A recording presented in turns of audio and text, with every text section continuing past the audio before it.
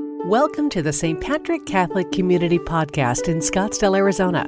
We are Christian disciples in mission. As I mentioned at the beginning of Mass, during November, we remember those who have died. Now the readings in November are just about to wrap up with another liturgical year in the Church. And a new one begins at the end of the month called the Season of Advent. Again, the liturgical calendar follows the entire life of Jesus in a one-year cycle. Readings now, towards the end of this liturgical year, focus on end times, dying and rising. So it's no mistake that Jesus, in the Gospel of Luke, is always on journey to Jerusalem. And he encounters different people along the way. He today arrives in Jerusalem. And it's no mistake that the first thing he talks about is resurrection, the very place that he will die, but also be raised from the dead. And his encounter comes with a group who is very adversarial against Jesus. They are called the Sadducees. The Sadducees were kind of like the aristocrats of that time, as they would have the privileged honor of presiding at sacrifices and rituals at the temple. The thing about the Sadducees is that they were very much the fundamentalists of the day. Their only belief gathered on the first 5 books of what we call the Bible. For them, it's the Torah. And if it isn't written down in the Torah, they don't believe it. They literally say everything God wants us to know and how to live is found written down. If it's not, it doesn't matter to us. So the Sadducees don't believe in the resurrection of the dead, in angels, or the immortality of the soul. So they are opposite of what's called Pharisees. Jesus was very much a friend, but also could be closely associated in his mindset with the Pharisees. Pharisees were more pastoral in their approach. They were concerned about the spiritual life and the family life of the people. In fact, they were well loved and respected. And their belief was that oral tradition, meaning human stories, was another way that God revealed his truth. Now, some of the Pharisees could be legalistic and be against Jesus, but not all of them. And so the Sadducees then decide to play a little joke and a little game with Jesus today. They take in the Mosaic law, which is written down, a law that really supports the belief that children is a great legacy, and it's very important to the people at that time. And if a woman's husband dies, she becomes a widow. And by law, she can marry the husband's brother. And that way, the children can, and the longevity of the family can continue on. But they present it in a funny way. Jesus, this woman, then decides to marry a brother, and then they don't have children, and guess what? He dies. And then the next brother dies, and then the next brothers die. Like, oh, okay, up to 7. So, big Jesus, tell us, who is she married to in the next life if you believe in this resurrection? Now, notice what Jesus says. He's essentially telling the Sadducees that you are very limited in vision in your faith. If it isn't just there and you don't understand it, then you just think that life continues on. So you mock it, thinking that life just goes on into the next world, just as the way it is. So you're using human law and placing it in the life of God, and it's even far greater.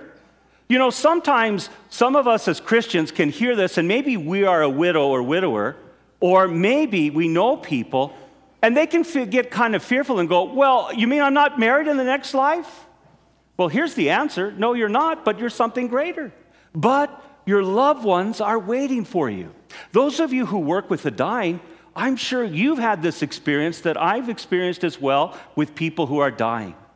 Many times before they go home to the Lord, they see loved one. They're waiting for them. Now, this happens a lot. Okay?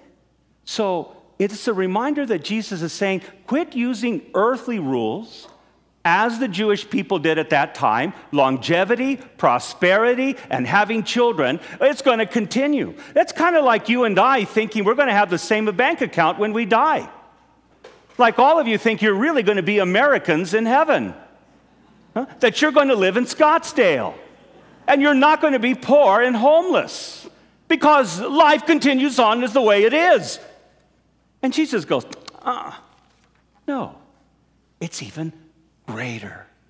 So what Jesus is teaching us through the Gospel of Luke today, sometimes you and I can be so narrow-minded, so lack of vision of what God wants from us and what God calls us to be, that if it isn't written down, if it isn't just following laws, then we really don't believe in God or really have a good relationship with Him. And Christians, just following laws and rules really is not what God is calling us to. But He's asking us to broaden the vision, not to be like Sadducees, but to know that God is ever working in our lives, always teaching us and revealing us. That's what we believe as Catholics when we look it up and discover that.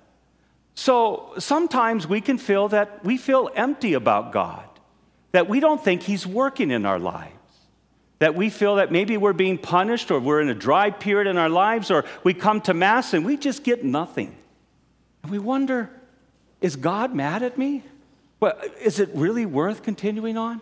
I don't know about you, but we drive in the valley and you all experience every day this orange sign with construction that says men at work. You all do, with cones as well.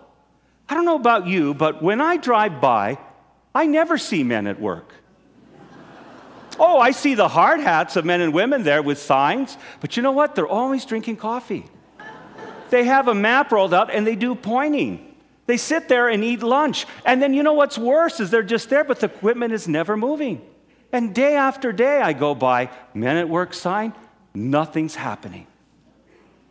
It's taking forever. And then out of the blue, one day, the sign is gone and the project is done. Isn't God like that in your lives and mine? Sometimes we're very limited in vision like the Sadducees. We don't see God working because we don't see instant results. Sometimes we kind of beat ourselves up to say, we're not very good people. We're not very good Christians because I don't see God with a hard hat working very hard.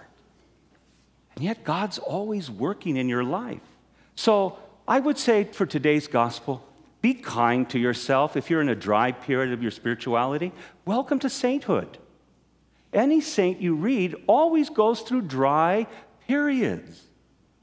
If you're feeling afraid about anything, if you're worried about something and thinking, how is God going to get me through? God has His hard hat working in your life. Even though you don't see it, you don't feel it, you drive by every day and you're in the daily grind and you just wonder, where is God at? He's there. Maybe you're impatient with other people. You have these standards that you want people out of love. Could be your children, your parents, could be neighbors, could be family extended members. Whatever that is, that you get very impatient because you have this expectation how they ought to be, and many times they fall short of your expectations. But I think maybe you can remember that sign, men at work, meaning God is working through them, even though you and I don't see it, can't believe it, and we don't trust it.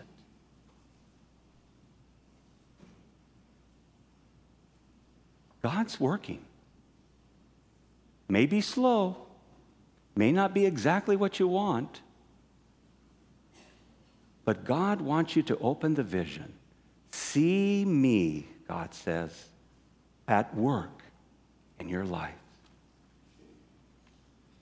Thank you for listening to the St. Patrick Catholic Community Homily Podcast.